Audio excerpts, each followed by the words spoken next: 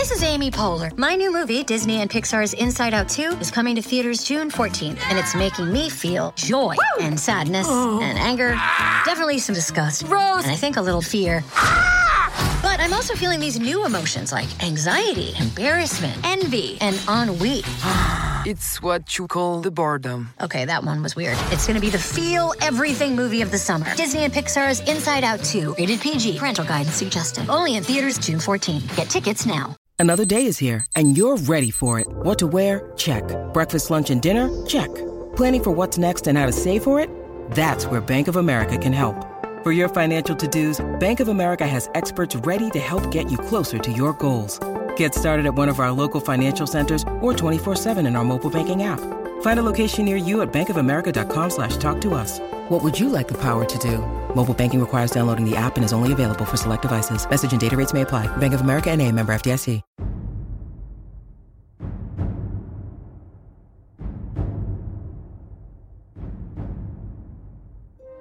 Greetings, travelers. Come warm yourself by the fire and let us regale you with mighty tales, tales of adventure, tales of heroism, tales of Tamriel. I am your host, Agelos, and we are back in game once again, running around Rock Lobster. Actually, that's what I'm calling it, only because who can pronounce these wacky Khajiit names? Not this guy. No. But obviously, we're back to talk about the Elder Scrolls Online, maybe some single-player games, as well as Legends. But before we get into that, I have to introduce my co-host. First and foremost, the man, the myth, the legend himself, even if he's not as good as a Sexplar, Arcanir. Hello, my friend. How are you doing? It's been a while since I've done that, so I figured it's time. It's been. Yeah, it's good and you started it perfectly, and now you ended it with that. I had to get your hype up. You're like, oh, he's going to do something awesome. This is really nice. He's such a great... Oh, you son of a... Yeah, that's kind of what I was going for. Exactly. Way to throw me off right at the start. I know. And it got you all hyped, and then just brought you right back down.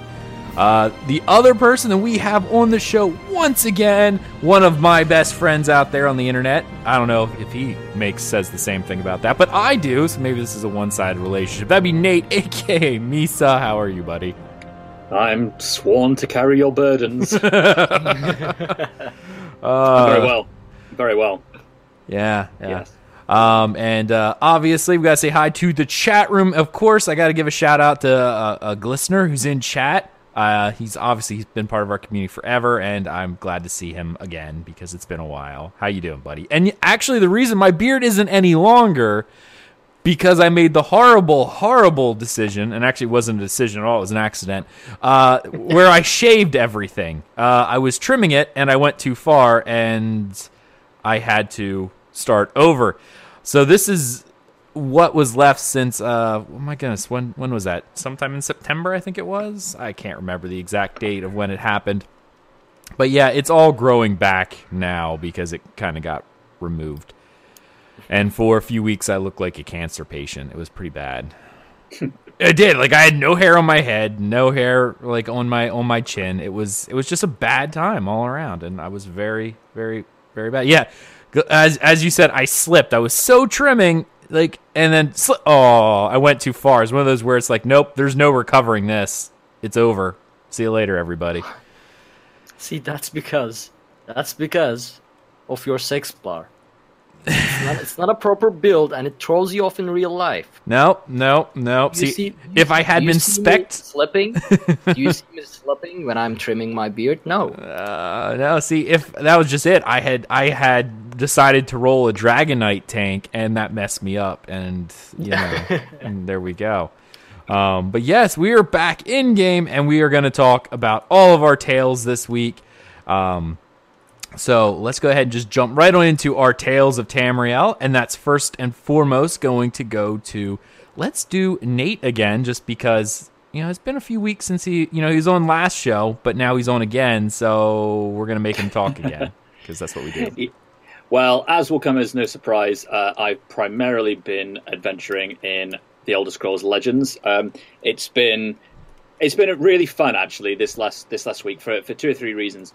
The first reason is that I got to play one of our listeners. I believe that listener's name was Added Knight, who was listening to the show last week. And as I suggested, people can add me and challenge me and we'll play. And it was good fun. And I won. But he or she, I don't know if it's a he or she, played extremely well. But unfortunately, fell foul to my favourite way of obliterating enemies. As I think I talked about it on the show last week. I think which you is did. Which is where I dropped. There's a card, a dragon that has breakthrough and about 6 or 7 damage, and I gave it a necklace that gives you drain to take your health, and then I dropped a giant hammer called Unstoppable Rage that obliterates every other enemy in the lane, and indeed your own characters, draining them of health. All the damage gets broken through to the enemy face, and I won. And it was very satisfying. But I did also feel very bad because I was like, oh, it's a listener. I don't want to be a listener. It's like when I beat my wife, because she plays all the time, and it's like, I always feel kind of guilty. Like, am I sleeping on the couch tonight after this? It may happen, you know? Yeah. Yeah, exactly. See, you need another deck. One for playing normal people and one for listeners Yeah. who need to have a chance against you. Something like that. I think I even sent you a text message the one day because I was trying to get back into it, which I'll talk in my tales because I actually started playing again as well, like pretty heavily. Like I put it back on my phone, I patched it, I'm like, I'm ready to go. And the day I was getting ready to do this, Clockwork City popped out for that game. Because I sent you a message because I didn't really pay attention to the notes or my updates. So I'm trying to log in. It's like, server's down. Check this. And I'm like, Nate, is the server down? Like, I'm sending you text messages. Like, I can't get in. This is really annoying. And then I just, out of, I don't know, habit, I opened up the App Store and it's like, oh, there's a Legends update. I'm like, okay, maybe it's just an update that I miss, like bug fixes, and that's why it's not letting me connect to the server because I have a different version. And then it started downloading. It's like, 2 gigs. I'm like, wow, that's a big update. And I read the update notes. I'm like, oh, it's one of their expansion packs. Yeah. Yeah, so I didn't get to play that day. It was Dear. sad. Yeah, sad. it's sad times when that happens, but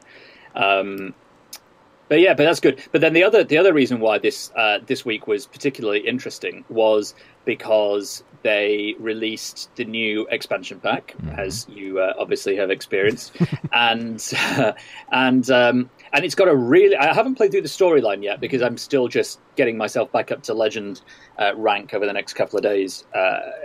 Because I like to do that first, and then I'll dive in.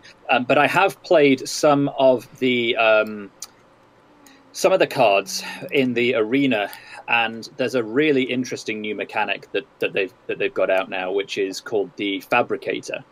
And one of the things you can do, which is you've never been able to do this in the game before, is you can actually craft custom cards in game while you're playing. So you can say, okay, it gives you the choice of either a 1 power card or a 4 power card or an 11 power card in terms of magicka that you need to play that card. And that number's random each time. There's always 3. Then you can choose kind of what perks it has, what keywords like guard or drain or pilfer, draw a card and stuff like that, and then put it in your hand to play. So you can, whenever you want to play one of those cards, you can choose the precise card that you actually need at that moment in order to play it, or you can say, I'm going to create the most badass, tricked out, high-powered machine possible and save it when you get to towards the end of the game. And it's a lot of fun to play that. So I'm really excited to collect some of those cards and see what decks I can make with that. Now, but that's been this week. You said that was an arena. Is that actually going to go into normal play as well?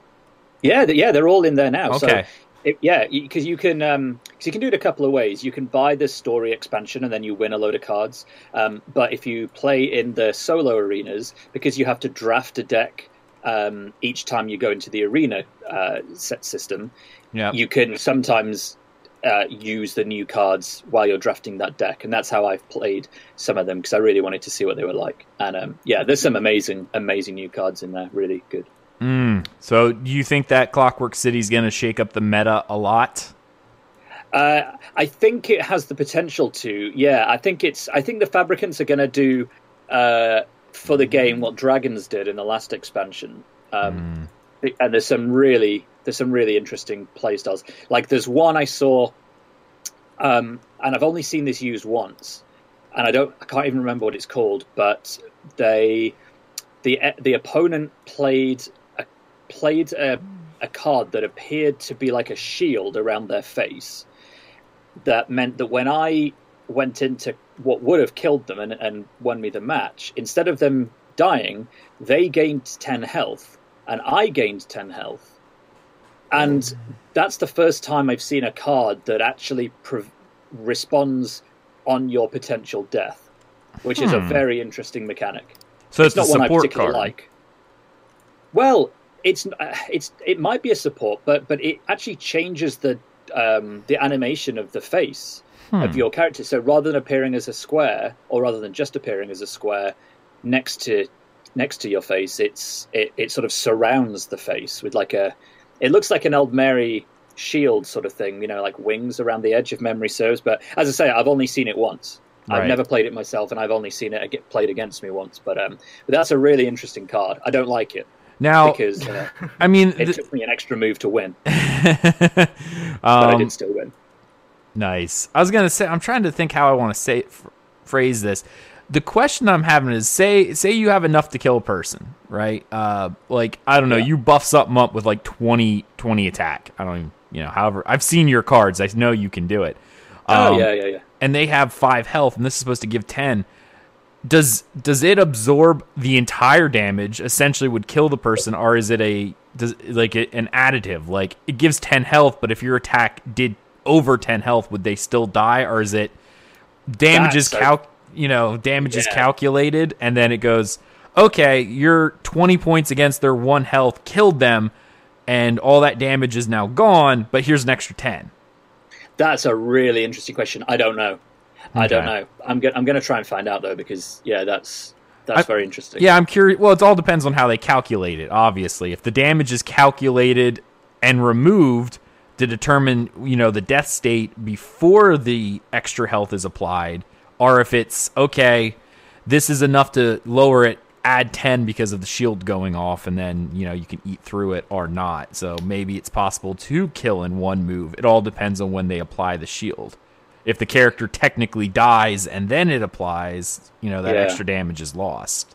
I'm gonna look that up actually while we're recording, because that's a really interesting point. I don't know. It would frustrate me if it's regardless of the amount of damage you've been killed, because if you hit someone with do an overkill, which isn't that hard to do if you've got the right cards. I know that my wife Kate, she her favorite card is the Dramara Marquinaz, I think it's called, which is the one where you can double a creature's power and health on summon.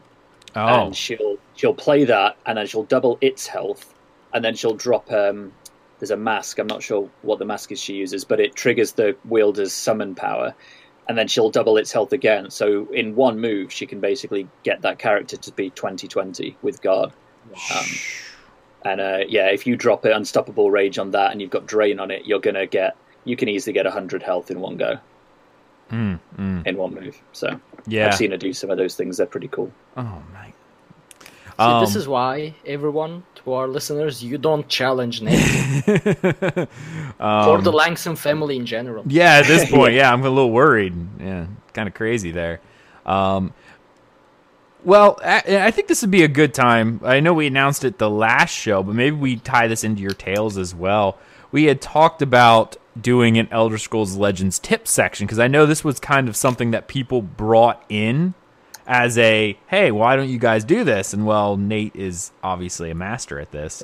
Do you have any tips for fans who are playing Legends this week?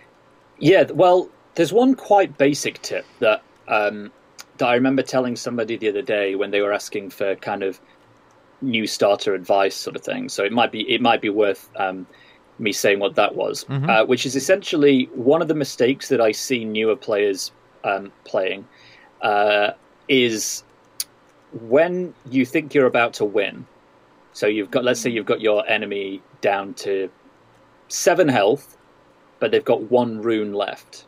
One of the mistakes I see people doing is playing an attack on a card that allows the enemy to draw a rune before you go in with your biggest attack that would otherwise beat them. And I've seen it done, and I've seen games lost when people have done this wrong, where they want to try and play all their cards. So they start hitting with their lower power card, and they save their big one for the end. But they can actually very easily end that game carefully without allowing that last rune to be broken. Because if you get an enemy down to 0 in 1 hit, they don't draw that final rune, or however many runes are remaining. Right. So it's quite an important one to bear in mind, I would say. I mean, technically speaking, if you have a character or whatever, like this doesn't even have to be the end of game. It could be beginning of game. I've had this happen where, it's close to popping a rune, and let's just say they're 2 health away from popping a rune, and this could be at the very beginning, doesn't have to be at the end, and I have a character that does like 7 damage and one that does 2. I've already used the 2, popped the rune, and they got a prophecy that was like the Eye of, or the Wrath of Azura or the Adric Spear, which allowed them to destroy my card. So I lost out on the 7 damage, which, they probably would have killed it anyway if the rune popped, but tend to blow your big attacks first, especially if a rune's going to happen, because there's a good possibility that if they have a destroy creature card and it pops up on prophecy, they're going to hit whichever one's your highest damage more often than not, unless there's something with a lot of keywords on it, in which case that a skilled player may take that out instead. But don't, like you said, don't waste the potential extra damage and risk losing because they are losing that card and negating all that damage, because they're not going to destroy a 2 card. They'll destroy that 7 again, and then you still have the 2 left. Yeah, exactly. And there are a couple of occasions where I've seen people try and prevent a death by playing a prophecy card. And there's one card, it's called Blademaster Reeve, I think. And when it attacks, it does some damage to the face before it actually hits the face. And what can happen is it will attack, and before it does its main attack, it does its little pre-damage thing that causes a prophecy to draw. And if you draw a guard and try and place it in front of that Blademaster Reeve, you might think he can't attack you, but it's one of the only times where he can still attack you round your guard, because he's sort of only halfway through his move, and it's really, really annoying. They're taunting me in chat. The listener says, imagine if they made a Sexplar card in Legends, 1/1 without guard. Ouch. Ooh, ouch. Yeah. I'd still play it. An accurate card. I'd still play it. Yeah. Or 0/1. Yeah, but 0/1. it has an effect that says if playing Arcanir automatically win. So that's it. It's a very, very niche card. Very niche Shots card. fired. Shots fired. Well, that's the only thing he can do with the Sexplar build. Oh, ouch. True story. Ouch. I don't know. I've not seen your Sexplar build in action in person, so it's not worth seeing. So. Oh. Additional shots fired. I know, man. I'm still feeling the burn on that one. Honestly, if anyone's got any questions about Legends stuff that they want answering, I'm always happy for you to write in. I'll always pass on the the messages. So yeah, we do have a mailbag section. So if you do have specific Legends questions and they come on, I will save them for when Nate's on, and then we'll pick his brain. Obviously, yeah.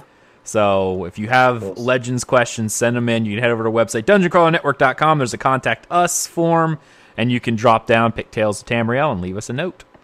And I said the offer is always there for anyone who wants to add me and play. Yes. I do lose plenty of games. Like don't think I'm some like invincible, impossible to beat. Like I lose plenty of games each day, but I just tend to win a lot more than I lose. So, but when he does win, it's a soul crushing win where you're just like, I'm uninstalling, done, I'm out. No, I'm just kidding. That's the idea. Yeah. See, it's like what Galaskner said. It's like dueling Nerdman. You know what's sad is Nerdman also played me in Legends and kicked my butt there too, and I was doubly like just very sad, and I felt like crushed. I'm like, not only does he beat me, I think that was a few weeks ago where I put it in the notes. Not only does he kill me in PvP in ESO, but now he killed me in Legends. I'm not feeling very good about this. I'm not feeling good about this at all. So we know what to do then. We gotta get Nerdman and Nate fight each other. Oh, that would be fun. What in Legends? Yeah. Hell yeah! Or yeah, in I'd do real that. life, if you want. I could stream. Yeah, I could. We could stream that. Yeah, that would be really cool. I would love to see that. I think that needs to happen. We'll have to get him on here, and we'll do that one day, because I think that would be really cool. All right. Any other tales for... Oh, I actually do have a question for you then. Yes. Is Strength Willpower a good deck? Have you ever had any Strength Willpower decks actually give you a run for your money? You know what? What's great about Legends is that they're generally pretty balanced. Like, I don't... You know... If you look at something like ESO and how, balance is changed every patch because, one time it's, Magicka Sorks that are way OP, and back in the day, Nightblades were really underpowered and things. I find that, a lot of these strength willpower decks, they're not necessarily better or worse than others. It's largely down to what you put in those decks and the ratio between your low power cards to your high power cards, which, in my experience, my advice is generally you want about 2/3 of your deck to be under 4 or 5 Magicka. And then have your fewer higher power cards. Interesting. So it's not really an answer to your question because I to be honest, I don't have an answer to your question. I've definitely seen strength willpower decks, aggro decks and things have been pretty effective. But I play strength and agility deck. That's my main. That's my main one.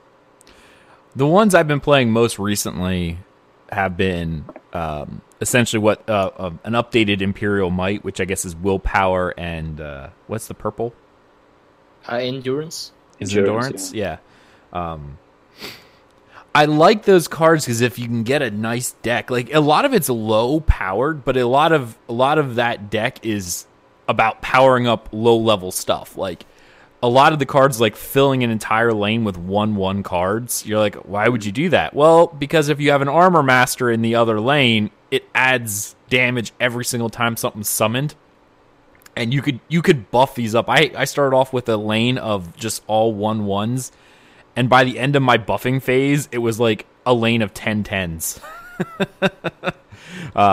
It was insane how much you can buff it. If you can keep it going, obviously. That's kind of the problem, is keeping it going. Or not getting wiped out, or having them wipe out your buffing cards. So, there is a little bit of that. Yeah. If it helps to know, by the way, I'm about to badly lose the game I'm currently playing. So... there you go. I'm happy to admit when it happens. There you go. Do you have any other tales for us this week? No. All right. Cool. That's a simple answer. No, it's all good. That's what we're here for. Yeah. I just want to make a strength and willpower deck because I like it, but unfortunately, it just feels like strength willpower is not the way to go. But I'll keep playing it. I'm actually trying to build a deck I found on the site called Legends Decks. That's a great site. Yeah. If you look for the Crusader class, that's basically your strength willpower. Yes. Yeah. There's a really good card if you can get it. That's called Volendrung. I crafted it last night. Yeah, Volendrung is a really, really, really interesting card because it's, unless someone shoots it out, you want to sort of play that. For those of you who don't know, Volendrung is give a creature +4/+4, which you can really do some serious damage with, or gain some serious health with when you need it. Yeah. And Mirak, the most annoying card in the game. He's actually in the deck that I'm looking at. he's the legendary, him and Volendrung. Yeah, he's great. You want to have it. When I was playing with a willpower deck, I always had him, and Manticora, Unstoppable Rage. Get that in there as well. Fell the Mighty. Manticora is one of those. Like, I have that and I have those. If you can get enough, if you can survive long enough with enough Magicka to drop a Manticora, it's close to an I win card. You know? I think so. Like, every time I've dropped it, it's pretty much been like, yep, nope, everyone's done. That's it. You're not thinking of what's it called? Can't remember now. What's his name? Not Parthenax, the other badass dragon. When it does 4 damage to all enemies. Alduin? No. Alduin destroys everything. Yeah. Odahviing? Odahviing, yes. Thank you. Yes, Odahviing, yeah. That's the one that can often be the I win card. Yeah. Anyway. I know I played with Alduin for people before. who don't know Legends, we've just bored the hell out of them for the last game. You know, it's fine because this is what we do. But yeah, no, I agree. It's I actually really enjoy Legends as a whole. It's a fun game to play, and yeah, I just enjoy it. It's if I didn't enjoy it, we wouldn't be talking about it, but we enjoy it. So, yeah. All right, Ark, what have you been doing this week? Actually, nothing. Oh, I don't think I even logged into ESO this week. You haven't been doing the because of dungeon my event? No. I mean, Oh. here's why, though. Like, I already have maybe, like, 3 characters that I can do the dungeon event. Okay. And with my RNG, $3 will give me probably 3 Mimic Stones. So I was like, I don't need to do the event. I'm 100% sure I won't get anything that I need anyway. So I actually am not doing the dungeon event, yeah. Oh, wow. Yeah. Yeah, because I'm doing the dungeon event right now. Did you get anything useful yet? No, nothing good. Nothing where it's like, oh my goodness, that's amazing. No, I didn't. If you don't get anything useful, why would I do the event anyway? I've only gotten 3 of them so far. If that means anything, I haven't had enough time to really do a ton. Or, like, I really wanted to jump in and do a ton of them, like on a bunch of different characters. Mm-hmm. But in reality, I've pretty much gotten 1 a day. That's all I've gotten done, just due to, you know, everything else that I'm working on and job related and getting home. And when I can play, I have so much stuff that I still need to do that I haven't been able to really go, hey, let's just go nuts. But yeah, that's one of my main reasons why I'm not playing ESO right now at the moment as well, because I don't have like, sit down, play for 3 hours, 4 hours kind of thing. And Elder Scrolls Online isn't a game, at least for me, that, you just log in for 30 minutes, do stuff, and log back out. Mm-hmm. I have to actually spend time on it, and at the moment I don't have it. So I kind of play other games like Destiny or whatever. Right. But I will answer Alistair's question. He asked, how are the Maxorg nightmares? Actually, there are no more Maxorg flashbacks and nightmares, Galaxner, because they changed that relic capture to a channeling ability. So the Maxorgs can't just bolt escape into the relic and run now. They have to channel it for 5 seconds or something, which is more than enough time for me to just shield bash them to interrupt the channel. So I have no problems with Maxorgs anymore. Also, I went full tank now, and they don't just kill me all the time with their spammable lightning thing. So that's good as well. So yeah, no longer flashbacks, because I can actually stop them now. Can actually stop them. Yep. I like it.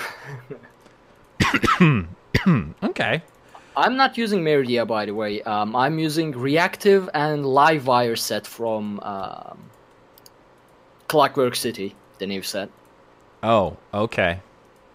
I see. Yeah. Eventually, I'll get there, but no. Anyway. Okay. Well, then let me pull up my list here. What I got going on. Okay. So, I mean, I have been doing the dungeon event because why wouldn't you. If you're playing, why would you not do this? It just seems to make sense to me. Because of my RNG. I already answered that question. Oh, okay. Well, I mean, I guess. But I've been playing it. I've honestly not gotten anything really good. A few things here or there. But nothing like a cosmetic or whatever. I hear someone typing pretty loudly. Ark, I blame you. Sorry. No, that's fine. Just, mute up that way. I don't have to edit too much. I don't know. Like I most of the crown stuff that I've gotten have been, what we kind of thought. I've gotten more potions than I know what to deal with. Which I guess they're okay. They're tri-stat pots. What's up? Can you turn the stuff that come from mystery boxes into anything like gems? No. Okay. Yeah, that was kind of something I thought too. I'm like, ooh, can I? No, because they don't count as crowns or whatever. Mm-hmm. There's a different tag on those, even though they're the quote unquote same item. There's a tag that says this came from a crown crate. It's able to be, whatever turned into this. You can't turn them in, which is kind of like, oh, well then, what's the point, right? Like that was my thought too. Yeah. Like, ooh, maybe I can turn these into something, and it was like, nah, you really can't. So unfortunately that's kind of where we're at the moment. So, I don't know. I guess it's okay. Like, it's free, right? Like you're not getting anything out or losing anything for doing it. And it's a dungeon event. So, I mean, I can't really complain. This is what I've been saying. Like, make these stuff available in the game somehow as a reward. Oh, yeah. Now, the fact that this is just a short-time event is still not ideal, but at least it's a start. I mean... You're right. You are definitely right. And honestly, I think they could probably keep this thing going more often. Like, if they publish the rates, because literally what the drop rates are, you could... I used to farm mounts in World of Warcraft that had like a 0.01% drop chance or whatever. I could run it every week. You know how many years it took me to get mounts and stuff like that? Like, if you made it, like you got a box and there were chances for Crown Store items in it or whatever, great. But if it's super low drop chance, you're likely not going to get everything, right? But it would be neat if this was an ongoing thing too. And it would definitely encourage people to do dungeons. If it was a once a day thing, once per character, absolutely people would do dungeons. I mean, it might not be as gung-ho as it is right now because it's limited time, but I can tell you those people who like cosmetics would be I would make a point of logging in every day and doing at least one dungeon through the random dungeon finder, just so that there was a chance that when I open the box, I got a cosmetic item.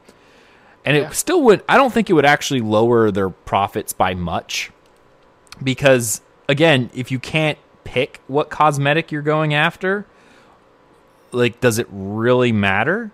You know what I mean? I don't think like, it would affect their profits at all. No, it would just be a happy surprise. Oh, I got this, and then if you got a second one, convert it to crown gems or whatever. Like, because you would still have the people would still buy the things at that time because, say there was an item they wanted. Yeah, you're right. It would probably be in the bags. But the chances that you would get the super rare drop and it being the one super rare drop you wanted are probably small. So I think this would just be a continuing incentive. If they actually did this, like, and added like all the Crown Store stuff to this box and kept the box, honestly, I wouldn't have issues with the Crown Store anymore. Because everything would be available in-game. Yes, it's an insanely low drop chance, but it's still something you can do and play the game and possibly get rewarded for doing it. Mm-hmm. The crown crates are different, obviously, because of unless those rewards made it into the box after their season was over. But, this is something that I think if they would make this a permanent part of the game, I would not have an issue going forward. Like, at all. Even if it was a super low drop chance, Because at least it's something you can do in-game and possibly get items. you know? It would be a good way to bring people back into the game as well, because like someone could, I mean I would, for example, so a new mount that I want, and I could actually start farming for the mystery box or whatever until I like your Yakuten charger or whatever. You could, in theory, you know, like, hey, I got my Yakuten charger or whatever it is that I'm doing, and I really want this Yakuten charger. And you knew it was in a drop chance. Yeah, it might take you a long time, but I'm sure you would log in every single day and at least do one dungeon for the chance of getting that box, and maybe I'll get the Yakuten today, you know? Like, yeah, I absolutely would do that. I actually don't see how this is a bad thing at all, keeping this in the game, not just making it a once and done thing. Nate, what are your thoughts on that? I'm curious. To be absolutely honest with you, I stood up to go and close my window, and so didn't hear the beginning of that conversation. Oh, all right, okay. The comment was that this dungeon event with the boxes that have Crown Store cosmetics in it, if they kept this in the game permanently, but you know, that'd be great. Yeah, I don't think it would actually hurt their bottom line much, just because of the fact that even if it's a 1% drop chance that you'll get a Crown Store cosmetic, and it'd just be a random one, you don't even know what it is. You get something you already had, it converts to Crown Gems, happy day, right? You know, I'd even be happy if you couldn't convert it to Crown Gems. To be honest, getting some free stuff would be fine. Or I mean, maybe they could tie this in with a feature I really want them to do, which is to allow you to get past items that have been for sale but removed. Put them in the box, and then when you do the dungeon, you're right. It's only a small drop chance, but if you got something, woo, you know, exactly. And that'd be pretty amazing. I honestly think that would remove a lot of my hate of the Crown Store is that you can't get things in game. If they just kept this dungeon box in here and left a small drop chance in the box that you would get a cosmetic that was maybe removed from the Crown Store, you know, all the removed stuff is put in this box, I would log in every day and do at least one dungeon. Even if it's only like a 1% drop chance, there's still that hope you get it. Hey, I got something, or nope, I didn't. Tomorrow I'll be back and let's do it again. I think that would revitalize the dungeon group because everyone would be running it. Not as hard as they are now, but they would still run it. Like people like me would still log in and do one dungeon a day, at least, just to get the box. And let's be honest, they could do that with things like the daily writs as well. If they really wanted to kind of inject some reason to carry on doing those things. Right. That would be an interesting way of kind of like how you sometimes get a master writ from doing the 6 daily crafting writs. You could have an even lower chance of having some cosmetic item from the Crown Store, past or present, drop. Yes, that would be really interesting. It would. It definitely would. And I don't see something as such a low drop chance really hurting their bottom line, because if you really wanted it, you'd buy it when you had the chance. Yeah, exactly. Because like I said, if it's 100 items in there and it's a 1% drop chance, there's a good chance you might not get what you want. So you would still buy the items that you absolutely wanted, but it would be neat to see past items get thrown in there. I really think they should keep this box event going, forever. Honestly, just keep it in the dungeon finder and go. Not maybe even if it's not a forever continuous thing, make it maybe a monthly event. Well, yeah. Every month for a week. I think this one is a little powerful because of the chance to get every cosmetic in the game. I don't think that needs to stay, but the chance of getting those one items at a time. I don't think this entire event needs to stay, because you're right. If that one person who gets that, I got everything in here, yeah, that probably would hurt their bottom line, and I agree they probably shouldn't do that. But on the flip side, I don't think doing the or having just the mounts and the pets and the costumes and the emotes and stuff, the past ones that have anything that's been removed, the past Crown Crate items, throw them in there. The past items that were removed from the store, put them in there. I don't see how having them at a super low drop chance that you can get on one character a day would really affect because it's already removed from the Crown Store. Obviously, you didn't buy it then. But Yeah. that's my thought on this. I really think that's something that they should continue because it's really, really good. But yeah, there we go. Agree. Yeah. All right. The other thing is, for anyone who's probably been watching the stream right now, I did resub. Yay! So how long were you unsubbed for? About 2 days. And how did you feel in those 2 days? Did you feel you were missing out? Apart from I hated life. Yeah. It was bad. Yeah. And I know I probably shouldn't have, obviously, but I did anyway.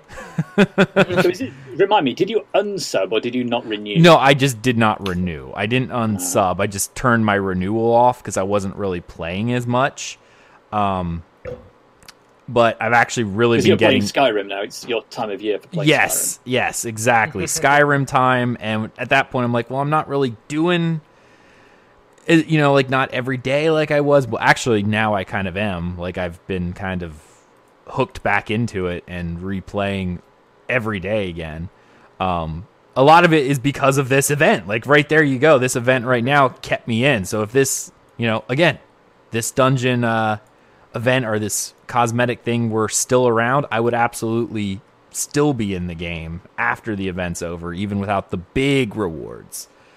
But yeah, the I did not make it very long. But I did actually, it was pretty neat because I got that little email saying, "Hey, Liquid Arc, what you got is buy one get one free sub kind of thing." So I talked to the guy, and it was pretty neat because they're like, "Yeah, we're authorized to give one, but what are you putting?" I said, "Well, if I'm going to sub, I'm going to do the cheapest sub, right? Which in reality is the longest sub, the 6 months, 180 days or whatever." So I did that, and he's like, "Okay, because you're doing that one, I'm giving you 2 extra months." So in reality, I have like 8 months of ESO Plus now because I bought like the six month, and he's like, "I'm adding an extra 2, so here you go," and that included the crowns and everything as well. So. Cool. Good deal. Yeah, no, it was really neat. So what I did was I bought the DLC, the Clockwork City DLC. Yes, I know I'm subbed, but the DLC was 4,000 crowns, and it came with the mount, which was 2,500 by itself. You bought the bundle? I bought the bundle, yeah. Ah, okay. Just in case my thing disappears again, right? But the bundles... Did you buy all the other DLC? I did, I think. I bought the collector's edition bundles because it's then added to my... I don't think I bought the Mark or the Falkreath Hold one. That one I actually did not do. So I did not buy that one at all because I wasn't buying crowns at that point and my sub hadn't run out yet. So I did not buy that one. And... but I did buy this one because, I was looking at the mount. I kind of like the Fabricant Kagudi mount, right? And that was 2,500. The pet was another 700. So right there was like 3,600 right there. So for an extra 400, I got some crown stuff, and the DLC was added permanently to my account.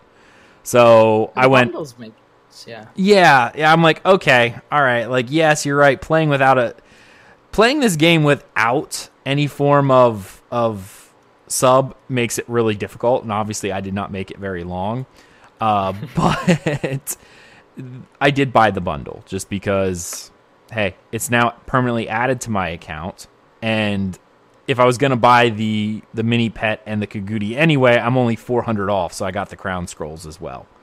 So it was like, all right, so I'm essentially paying 400 because I probably would have already bought everything anyway.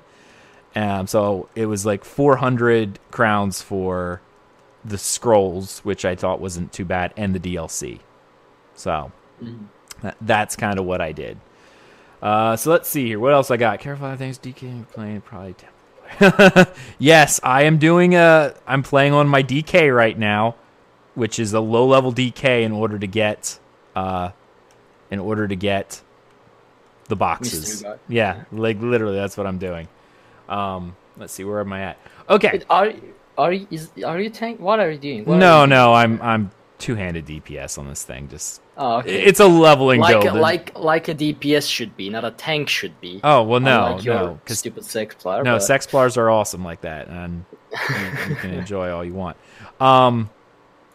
No, it's a leveling build. I literally have, like, there's no rhyme or reason. The gear is whatever I found.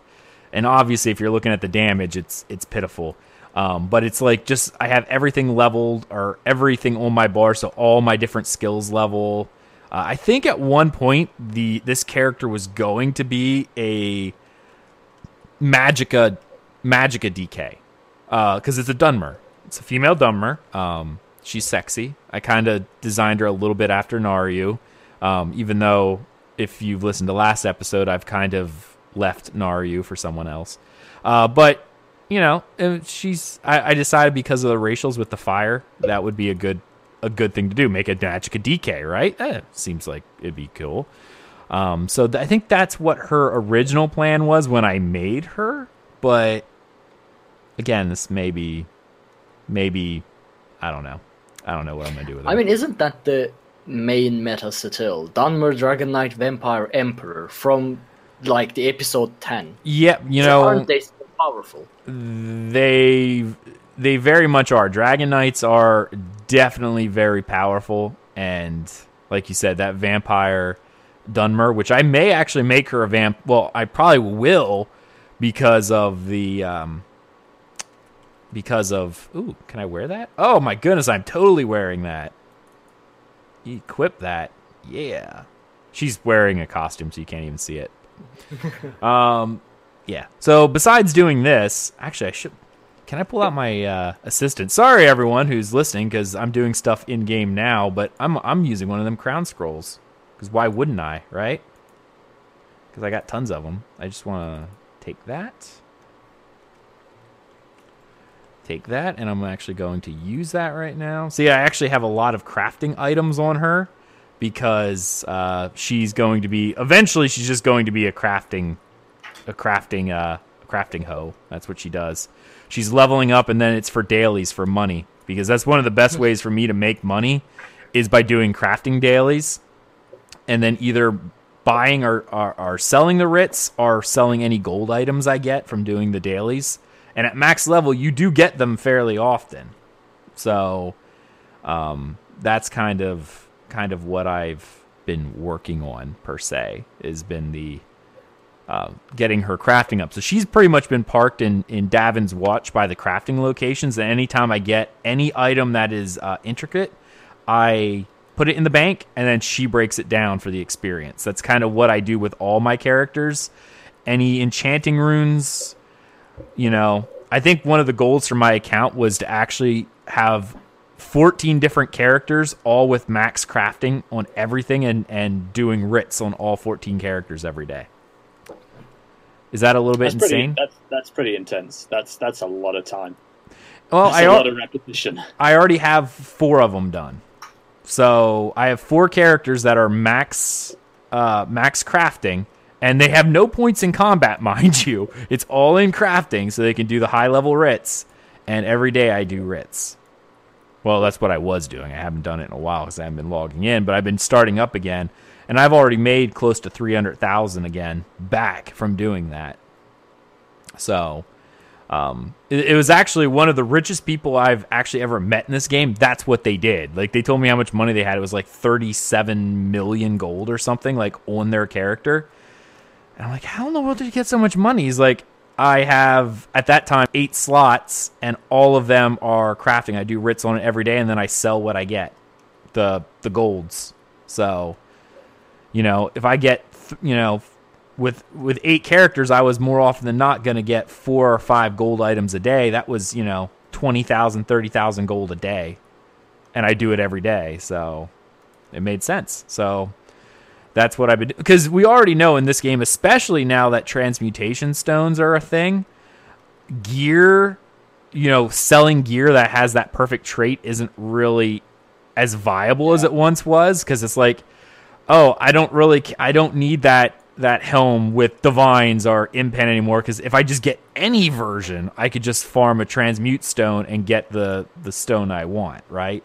So selling that piece of gear that you looked at, when you got that piece of gear that said, "Oh, it's divine," you're like, "Yes, instant bank." Now it still might sell for a little bit, but an item that used to go for 20,000 is now going for maybe 5, right? Like its value dropped a lot because of transmutation stones. Most obvious example of it is the sharpened lightning stuff. It used to go on European side for 150 or something like that, and after transmutation, last time I checked, it was like 15, 20, something like that. Yeah, it's dropped a lot just due to the convenience of this particular event, right? Because hey, people, I don't care. I got a lightning staff now. Oh, but it's defending. Don't care. Let me just go farm a vet dungeon. I'll get my stone, and then I'm good to go. Then I don't need this anymore. So, yeah, that's really kind of put a damper on making money from gear drops now. Except for jewelry. Jewelry still sells if you can get it, but a lot of the extra was getting the armor as well, and now that doesn't exist, it's kind of like, what does it matter anymore? Or the time to do it just isn't there. So with that being said, crafting still seems to be the way, because even if someone gets a random item that they transmute up, they still got to bring it to gold. So selling those gold items is kind of the way at this point, at least for me, the way I'm seeing it. Obviously, I've been working on Dark Brotherhood, and I'm still on... What version of the quest am I on? I'm still on the second quest yet. Like, I've literally not started that. But when I started, my Dark Brotherhood was rank 2, right? Yep. I am now rank 7 in Dark Brotherhood just by doing the going and killing dailies. I've been doing tons of... And I went up like 4 levels in a day. And if you're interested in the math of that, you get 5 Dark Brotherhood rep for each one of those kill quests. Okay? And it takes 50 Dark Brotherhood rep to rank up. So that's 10 quests to gain a rank. And I went up 4 ranks in a day. So I did 40 of those quests in one day, just over and over and over again. It's funny. They're marked as daily, but they never seem to end. Is that for anyone else? Like, you could just keep picking up from that mark from Death Book. Now, that's not the sacraments. Those really are daily. You do 1 and then you're done for the day. But the marked for death, it feels like you could just do them over and over and over again. I think so, yeah. I think you can do them over and over and again. Which is why I am not able to continue my Dark Brotherhood quest line. Why? Because you have to do the same quest over and over and over and again. Yeah. Which I hate. I never do dailies. It's annoying, I avoid dailies. I don't like dailies. I don't like repeatable quests. I didn't like them in Skyrim. I don't like them in Elder Scrolls. So I can't do my favorite quest line because it's just so annoying for me. I guess. I mean, some people hate them. I actually don't mind dailies because it's a reason to log into the game. I know we did an episode actually titled the Calls for Dailies, because it was when they first decided they were going to start putting dailies into the game. Mm-hmm. And I made an argument for, because that's just it. I know people don't like dailies, but because people are like, it feels like an obligation, right? It kind of is, right? And I'm not denying that. Dailies in a single player game, I'd be like, this is stupid. But the idea is that it gets you into the game. You log in, go, oh, I'm going to do my dailies. And then when you log in, then your friends are online going, hey, we're going to do this. You want to come with? And that gets you into other parts of the game. If it wasn't for that, you may be like, I'm not logging in at all because there's nothing for me to do at all. Yeah, but here's what my problem is. I don't have anything against dailies. Dailies are good for the game's long-term survival. My problem is story quests hidden behind repeatable quests. So if you want to do one story quest, you have to do... I don't know, 10 kill this person quests, random kill this person quests, like Skyrim's Thieves Guild, like Elder Scrolls Online's or Elder Scrolls Online Thieves Guild, and Dark Brotherhood. I just want to do the story quests. I don't care about the stuff I get. I don't care about the experience. I want the story. And if you hide that story behind repeatable quests or dailies, I can't do the story. No, which is upsetting. You know, and it's actually funny you mention that, because other MMOs... The problem isn't the dailies, as you mentioned. It's the locking the story behind it. Other games had player rep. Like I'm specifically thinking World of Warcraft, for instance. They had faction reps. And only recently have they started the whole story being locked behind it. But once upon a time, there were just rewards you could get for being max ranked with them. You know, and I actually think with the skill system, that's its own reward, right? Like unlocking the different ranks so you have the better abilities, that's its own reward. Yep. In WoW, it was, there's a vendor that will only sell items to Exalted, the highest ranked people. So what did you do? You grinded out Exalted if you wanted the cosmetics. Well, obviously the issue with ESO is that they lock all their cosmetics behind their cash shop and nothing is in game at all. And that obviously is part of the problem.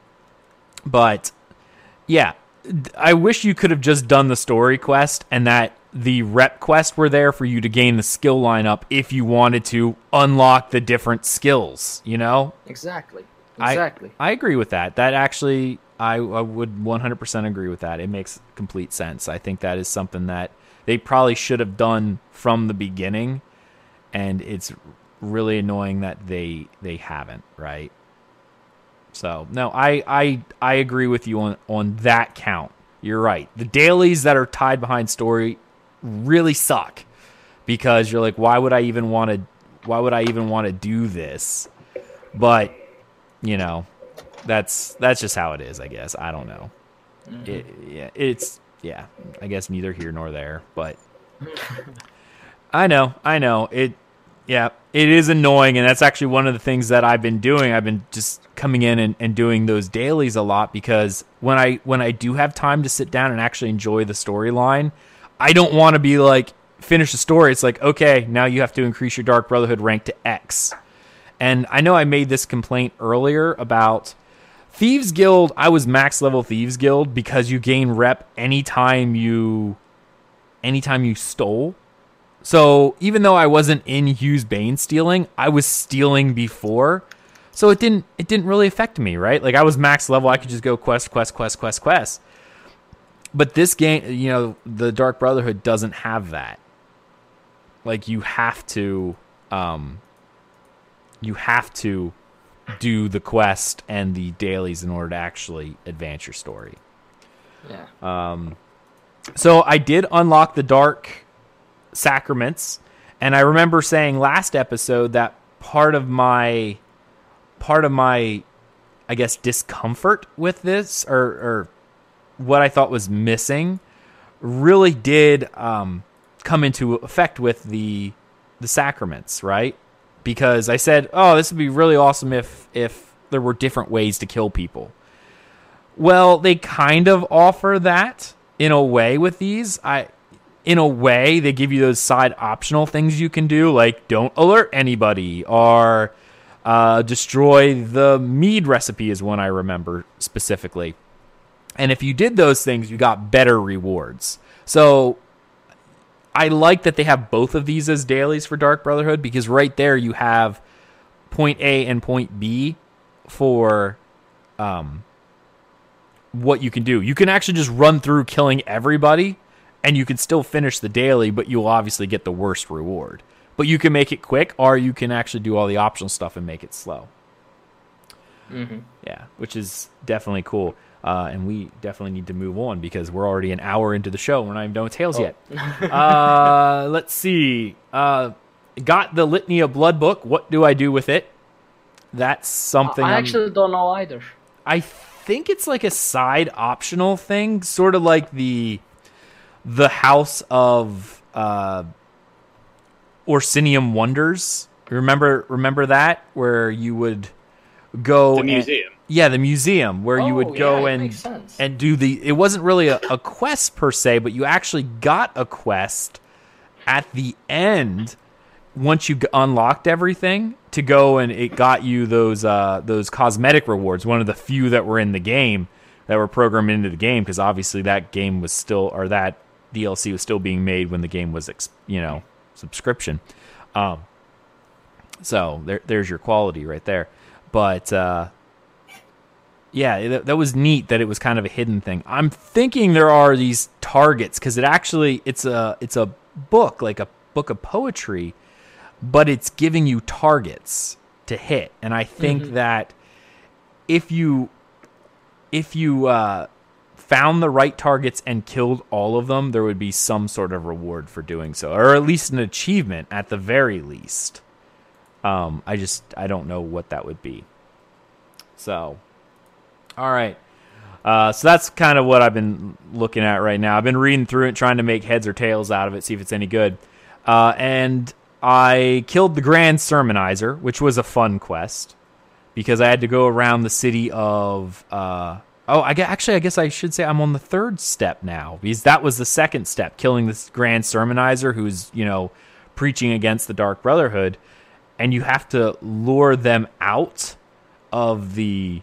find out their location, so you kill all the little summonizers, which were fun. And there was a bonus to actually kill more than you're required, which I think was 4, but if you killed 6, you got a bonus. So I killed them all. Of course. Yeah, and it led to advancing the storyline of the Dark Brotherhood, which was cool, going into the manor and killing the Grand Sermonizer and finding... one of our order in there, which was cool. I'm not going to go too in depth with it, just because, hey, that's part of the fun per se is doing that story. I think that's exactly where I left off Dark Brotherhood. Oh, really? Yeah. Okay. Because that's the last quest I remember doing, killing the Sermonizer. Oh, okay. Yeah, no, that's the one that I was doing, and I had a lot of fun with that one. Like, I thought it was really good. I thought it. I definitely thought it was good, and I'm enjoying the Dark Brotherhood right now. Like they're pretty dark, and I enjoy that style of play. Let's see. Oh, more crown restoration scrolls. Whoop-de-doo, Basil. Whoop-de-doo. Our crown restoration potions. So that's kind of it for the new. That's what I've been doing, and obviously I've been getting into Legends again, and I'm actually trying to build that deck that we were talked about earlier, the strength and willpower deck with Volendrung and Murak. So we'll see how that goes. I have a lot of cards, and actually the sad part is that I found out as I was going through, I don't have a lot of the DLC expansions, for the game right now. Like Dark Brotherhood, I just don't have it yet. And I spent all my coins kind of stupidly buying packs, which I should have probably bought the Heroes of Skyrim pack, but I bought the standard, which proved that I had most of those already. I need to pick that up, but I don't know if I want to farm out materials or if I want to like farm the gold or just buy it. Like, obviously I probably shouldn't just buy it, but because I've already spent tons of money. But do you buy the story packs or do you use gold? I buy the story packs. Okay. I buy them more. But that said, I've also spent about £100 in buying other random card packs and stuff. Okay. Yeah. Which is about, what is that now? About $120, $130 US. Yeah. I've already spent enough elsewhere that I probably shouldn't deal with that. But yeah, I know that's kind of where I'm at the moment. Like, do I buy the pack or don't I? Right? Like, I feel like I want to. I guess it's $20, but at the same point, I'm like, well, maybe if I can earn the gold. It's only 3,000 gold total, but that's a lot of days of play in order to get that. So I mean that's kind of the thing, right? Like if you're gonna do it, there you do it. You buy it and it's just you have it available. But part of my deck, I was looking for some of the things. I'm like, I don't have this card, so let's go see if I can craft it. I went to go craft it. It's like, you get that from the Dark Brotherhood or from the Heroes of Skyrim. I'm like, oh, well then I guess I do need those DLC packs if I'm going to get these cards to finish out this deck. So that's kind of where I'm sitting at the moment, trying to decide what I'm going to do. But yeah. All right. I guess that's the end of our tales. Let's go ahead and move right on into the news. So, Arcaneer, what do we got on the docket today? Right. Well, we don't have much thing. It's the Crown Store Showcase December 2017. I'll quickly go over the limited time things so people can, adjust their crowns, decide if they want to buy, if they want to resub, that kind of thing. So the Stalrim Frostcaster style is coming back, obviously, Christmas time. It will be limited time from December 14 through January 2nd. Okay. There's a new house coming called Pariah's Pinnacle. Is this the one in Hrothgar? It is. Okay, so we saw this in PTS. Yes, we did. Alright, so this is from December 7th to January 2nd, which is almost a month, which is a good thing compared to the other, limited time houses, which were like a week or two at most, as far as I can remember. So this is at least almost a month. So there's that. Yeah, you do have a little bit more time with that one, but it's still going to be pretty expensive from what I understand. So I know I think this was a small house though. Oh, I don't think it was small. I think it was at least considered a large. Not a manor. That's for sure. Not an estate or whatever, but not the biggest one, but yeah, the manors. Yeah, it'll still be around 10,000 crowns. Mm-hmm. I think it actually might be more than that, but maybe that's just me thinking. But possibly. Yeah. There's a furnishing pack, Malakat's Chosen. Comes with statues, things like that. It's also December 7th through January 2nd. There's the most fancy horse I've ever seen. It's the Winter Garland Dapple Grey, with a braided mane and Christmas thingies around its neck. Its skin is, I don't know, weirdly bright. It's December 21st through January 2nd. And then there are a bunch of hats and things like that I'm going to skip. Also, they are bringing the old crown crates back. Interestingly, I don't know if they did this before. So Monday, December 4 to 7, you'll be able to purchase Storm Matrona crown crates, and Monday, December 11 to 14, Wild Hunt crown crates will be available. Okay, so they're for a short time you'll be able to go back and get those again. Huh. Yeah. They've never done that before. This is the first time they've done that. Huh. So yeah, that's pretty much the Crown Store Showcase this month. Interesting. Okay. That is interesting that the crowns are coming, or the crown crates are coming back. Yeah, that's an interesting choice to me as well. I'm curious. Why would you undermine your fire crown crates, for example? Yeah, like people buying one or the other, but I don't know. Maybe the fire ones just aren't what people want. I don't know. It's neither here nor there, I guess. I don't know. All right. That's pretty much all we got for the news. So let's see what else we got here. I guess it's time for our reading, right? We have to do that. Oh, yeah. That's what we got to do. All right. So let me pull that up and get into my my sermon mood. You guys ready for this one? Yeah? I'm actually curious. I haven't heard any feedback whatsoever on our sermon last week, and I really got into that. But I don't know. No one said anything. But anyway, we are up to Sermon 17 of the 36 Lessons of Vivec. I am an atlas of smoke. With this, Vivec became greater than he had been. These were the days of Restania when the Chimera and the Dwemer lived under the wise and benevolent rule of the Alm-Sylvie and their champion, the Hortator. Seek me without effort, for I take many shapes. The Hortator was still trying to subdue the heavens with an axe. He was thrown out of the library of the sun by the power of Magnus. Vivec found him in a grub field outside the swamps of the Deshaun Plain. They walked for a span in silence, for Nerevar had been humbled, and Vivec still had mercy in his hand. Soon they were walking across the eastern sea to the land of snakes and snow demons. Vivec wanted to show the Hortator the fighting styles of the foreign tongues. They learned the idiom stroke from the pillow book of the Teshi king. It was shaped like the insight of this page. The Teshi serpents vowed to show their vengeance on the west at least 3 times. They walked farther and saw the spiked waters at the edge of the map.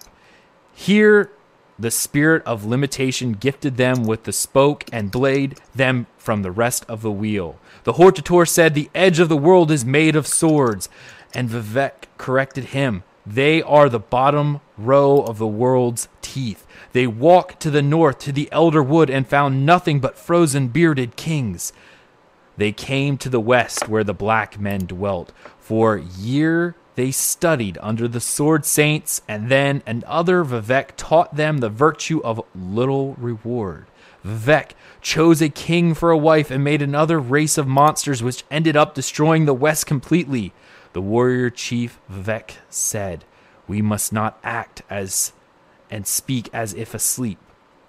Nerevar wondered if there was anything to learn in the south, but Vivec remained silent and only led them back to the Red Mountain.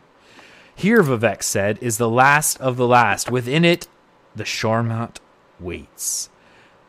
But they both knew that that the time was not ready to contest the Sharmant, and so they engaged in combat with each other. Vivec marked the Hortator in this way for all the Velothi to see. He sealed the wound with the blessing of Ayem Ajura. At the end of the battle, the Hortator found that he had gathered 7 more spokes. He attempted to attach them and form a staff, but Vivec would not let them, saying, "It is not the time for that." Nerevar said, "Where did I find these?" Vivec said that they had collected them from around the world, though some had come completely invisible. "I am the wheel," he said, "and I took the shape before the emptiness at the center could live too long. Nerevar took the spokes." The ending of the words is Sylvie. That's the end of Sermon 17. Whoever's typing, they made it the entire lesson, by the way. If you would mute up, that'd be great. So the fun part of this lesson, actually, is there's a couple things to point out from this. First off, the term spiked waters is kind of like breaking the fourth wall, because it made reference to the game Redguard, where if you walk to the actual end of the map, the renders were just all off, and you could actually see like the water look like spikes coming up off the map. And there's actually a picture of this within the link for this sermon itself. It's awesome. Yeah, it really is. It's one of those. Really they're actually breaking their own lore when they're linked talking it in about this. chat as well. Oh, excellent. Thank you. So if you read into this, there's a couple things that I want to touch on. First off, I don't know if you guys knew this, but do you guys know what the canon ending is of Morrowind? Of the actual game Morrowind? Like the original game. No. Yeah, like what the developer says happens to the Nerevarine. Go on. Nope. The actual canon ending to that is that your hero, the Nerevarine, actually retraces the steps of the Hortator in this sermon. You notice he went to a couple places. The land of snakes and snow demons. You know where that's at? That's Akavir. Oh. Yeah, because the snakes are the Teshi, which we've seen already. There are actually remnants of them. You know, what formed the blades actually were the Dragon Guard that were originally the serpent people, the serpent vampires. The snow demons are the Kamal, which lived in the frozen north, and they're actually often at war with the Teshi. So they go to Akavir, and actually that's what your hero says to do. He retraces the steps of the actual Nerevarine. So first he goes to Akavir, and they learn from the different Akaviri there. And it's funny because the Teshi serpents vowed to have their vengeance on the west at least 3 times. This actually references the various times that Akavir have invaded Tamriel, which has been a couple of times, actually. Which I think at this point we have 3 recorded events since from Skyrim back. So that's interesting. This was kind of like a prophecy that of the 3 different attacks of Akavir against Tamriel. So the next thing it says that they traveled north to the Elderwood. Now, Elderwood, this is actually common speech, but what name do we actually know that's translated from the Old Admiri to mean Elderwood? Anyone know? I have no idea. Come on, you're a Nord. You should know this.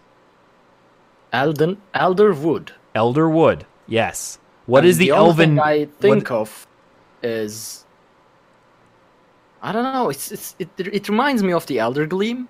Mm-hmm. But where did the Nords come from originally?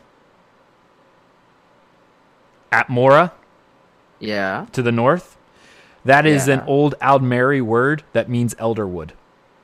Oh. Yes. That I didn't know. I didn't know that. Yep. Atmora, when it's translated from the old Aldmeris, is Elderwood.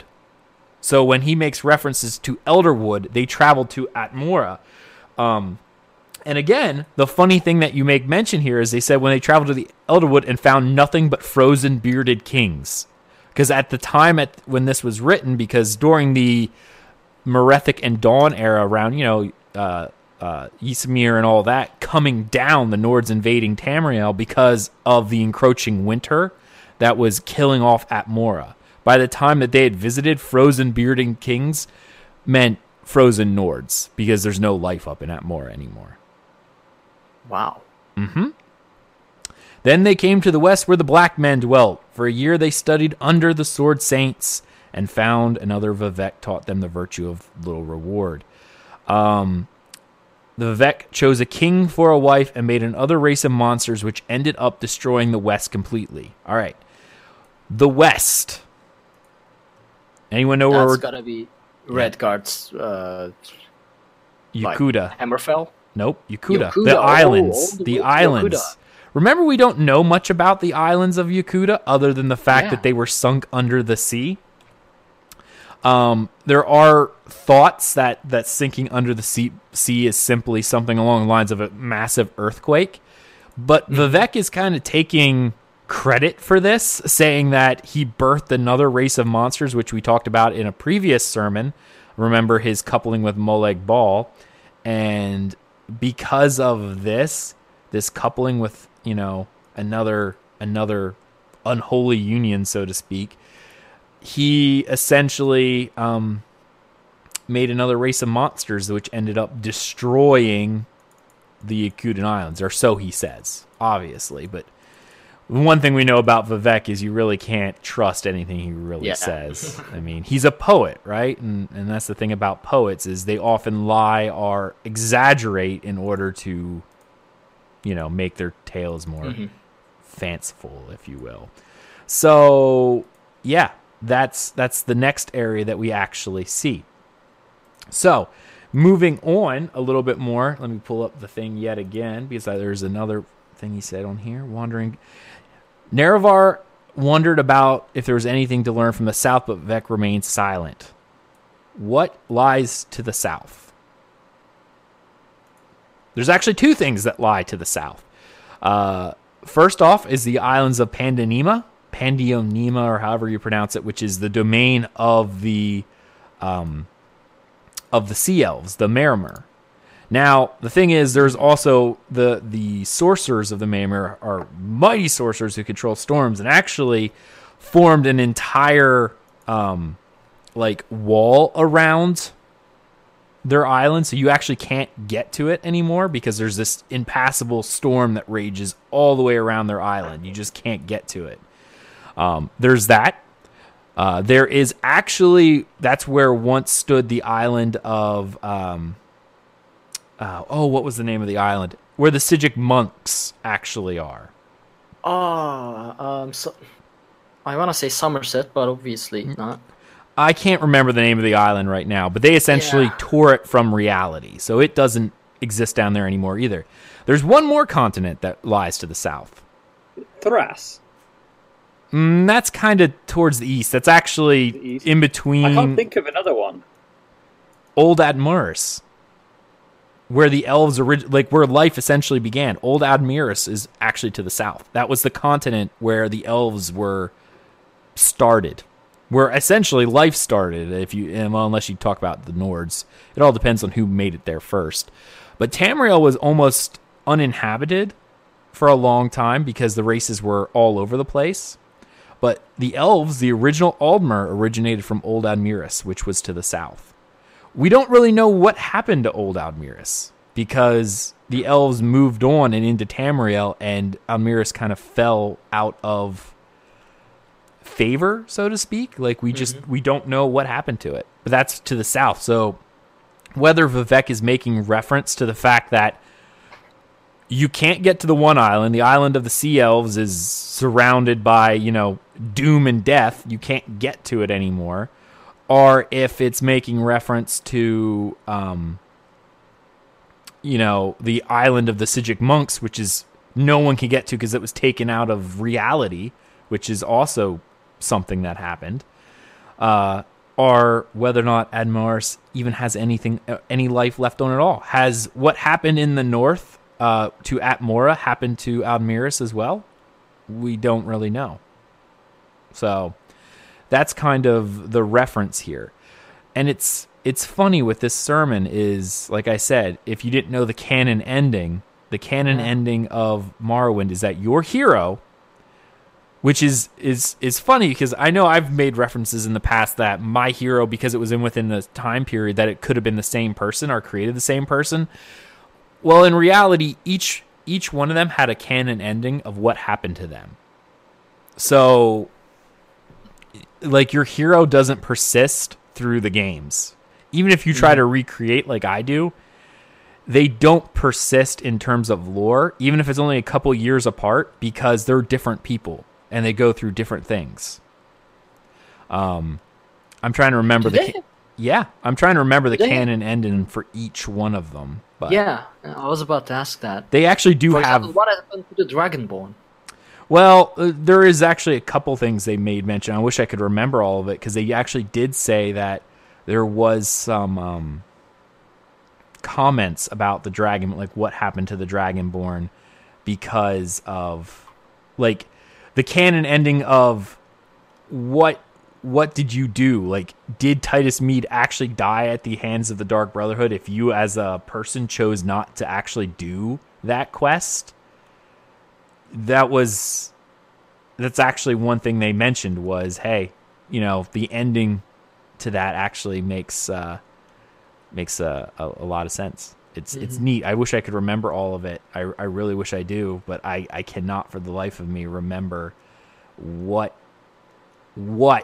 the canon ending of that happened to be. So I'm trying to find on Google right now, but the topics are mostly what is the canon ending of Civil War of Skyrim, not what happened to the Dragonborn or what happened thereafter, but just the Civil War part apparently is the focus of subject.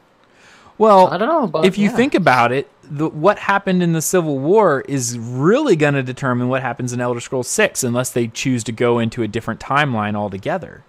You know what I mean? Yeah, I guess, yeah. Because what's going to happen with the Civil War is what's going to happen with, what's going on in Skyrim and the Empire as a whole. Because remember, the Empire at this point is very weak in Skyrim. And you don't know really what's going on. Like, if you sided with the Empire, that was like supposedly the good thing. If you sided with the Stormcloaks, they say that you pretty much just weaken Skyrim or weaken the Empire as a whole. And how are they going to stand up to what's coming next? So it really, I'm curious to see what Bethesda has planned as their canon ending, because they will have a canon ending. Because is Skyrim strong and united, or is the Empire falling apart? Right? Yeah. Yeah. Hopefully we'll see before we die. Maybe. I doubt it. All right. Let's see. The last thing we have here is an email from Lotus of Doom, actually. TES Triumph, as he marked it. Hey, Cass, figured I'd write... Actually, I'm going to move this to the front of my screen here so I can see it. Hey, Cass, figured I'd write in with a question spawned from a couple experiences my crew and I have had while playing ESO. What would you consider your most impressive or important triumph in the Elder Scrolls universe? All games as a possibility. My personal biggest triumph would actually be one of two things. Either being crowned Emperor of the Ebonheart Pact in Cyrodiil during the Mid-Year Mayhem event this year, after a solid month of practice, finally completing Veteran Maelstrom Arena on my tank, which I was repeatedly told was impossible as VMA is a mechanics test for DPS. I only ran one character in ESO, and I like to do all the TS games I complete. I like to complete everything on my character, regardless of if the content is designed for the style play or not. ESO, to many, isn't a true Elder Scrolls games, but I strongly disagree, and it's been my personal mission to once again complete it all on one adventure. I have so many great memories from playing these games, so I'm just curious if you have had some of your own to share. I always look forward to your next episode. Thank you so much, Lotus, and again, congratulations on your nuptials. So guys, what is some of your greatest achievements in any game, or like specifically ESO? Art. I'm thinking. For Elder Scrolls Online, I never really focused on endgame, so I'm not sure if I have such a triumph. Well, it could be a personal triumph. But for one thing, maybe. I mean, for one thing, completing Veteran Maelstrom Arena as a tank, I have to applaud that, because I did the normal one as a tank, and I cried. So yeah. Veteran, I don't know how is that possible. I mean, I would have said it's impossible as well. As for me, I guess things in PvP would be... Like, I don't know the triumph, but my favorite moments in Elder Scrolls Online where I feel like, yeah, I did this, is when I tank successfully when the entire team is dead. In PvE and in PvP. For example, like the last 5% of the boss, and everyone dies and you are the only one alive, and you get everyone up one by one. Those are one of my favorite points. And in PvP, of course, where did you get the mail? I was looking at the mail. Sorry. I was just cleaning up. Here you go. Just undo what I did. I just deleted the mail from the show notes right in front of my face. I wanted you to answer it from memory without using it as a crutch. That's all. And in PvP, either Cyrodiil or Battlegrounds would be when I stay alive against like 5, 6, 7, however many enemies, and just annoy them. That's one thing. As for Skyrim, though, there's one memorable thing that I remember that is probably the most difficult thing I've ever done. Was there's a mod called Dragon Combat Overhaul. No. Which changes the AI of the dragons, and there's this one part in it that once they are under 10% health, there's a chance that they will call more dragons to their aid, which I never understood why the normal dragons never did in Skyrim, but with this mod they do. And I combined this with Deadly Dragons, so I'm running Deadly Dragons, Dragon Combat Overhaul, and playing on the Legendary. This was one of my characters that I was playing for a long time. I was the speaker, the listener, I was the Archmage, I was the Harbinger, so I was buffed up as well. But man, that was difficult. Like, this one dragon I was killing summoned 2 other dragons, and you look in the horizon, and there are 2 more dragons coming, and the difference, Dragon Combat Overhaul, another difference is that they use all the shouts. So they start meteor swarms like Alduin, they start blizzards. They don't just shout at you and you can hide. It's not possible. And I was on the open ground, and it was one of the most difficult fights I had in Skyrim, and I actually managed to survive it. So yeah, that's from Skyrim. As for Oblivion, let me think if there's actually one thing that I realized not many people know, so I'll say that as a triumph. Now, this was many years ago, so I don't remember well, but do you remember the first island that you come to after you exit the sewers? Yeah. There's the small island and a bandit camp and some small ruins inside it. That ruins is actually not small at all. Turns out you can find this hidden door or whatever, and it's actually a very large A-laid ruin complex underneath that. And maybe it's well known right now, I don't know, but back then, many people did not know this. Many people thought that ruins were just the first area that you entered, like a small, there's the bandits and things like that. But if you find that door and venture further, there are zombies, there are ghosts, there are a whole bunch of stuff in that ruins, and it's a very large area, actually. So yeah, this is for Oblivion, Skyrim, and Elder Scrolls Online. As for Morrowind, jumping from... Just playing Morrowind is its own thing. No. Jumping from Seydanin right into the water in the middle of Balmora with the scroll you get from the guy that drops from the sky. Took me many tries, many quick saves and quick loads, but I finally managed to jump from Seydanin right into the canal in the middle of it and did not die. So that's currently my Morrowind triumph, because I'm still playing it. How about you, Nate? Well, when I was talking about Skyrim, my favorite feeling of achievement was actually when I was first playing Skyrim, which I played on the Xbox 360. And I remember when I unlocked the very final achievement in the Xbox 360 achievement system, meaning I'd basically done everything in the game. Like, it's one of the only games I ever got 100% of the achievements for. And I remember that feeling like a massive achievement at the time. Yeah. But then, I suppose more recently, it would have to be something in PvP in Elder Scrolls Online. I mean, I don't know what rank I am now, because I haven't played for a couple of months, but I think I'm sort of mid-30s in PvP rank. And there was the time that I tried to go for Emperor. Like, if you want to be Emperor in PvP, you basically need to do nothing that month, but constantly play that game. Like, it's really hard. But I think I ended up being something like 4th or 5th in the campaign the month that I tried it, which was a couple of years ago. Never actually made the Emperor, but I got 4 places away from being Emperor. That was a pretty good feeling. Nice. Yeah. Okay. For Skyrim, it would actually be defeating the Ebony Warrior, which doesn't even show up until like your character's like 90, 98, I think it is, or something weird like that. You have to be like this insanely high rank to even get it to show up. But yeah, I think that would probably be the crowning achievement of Skyrim.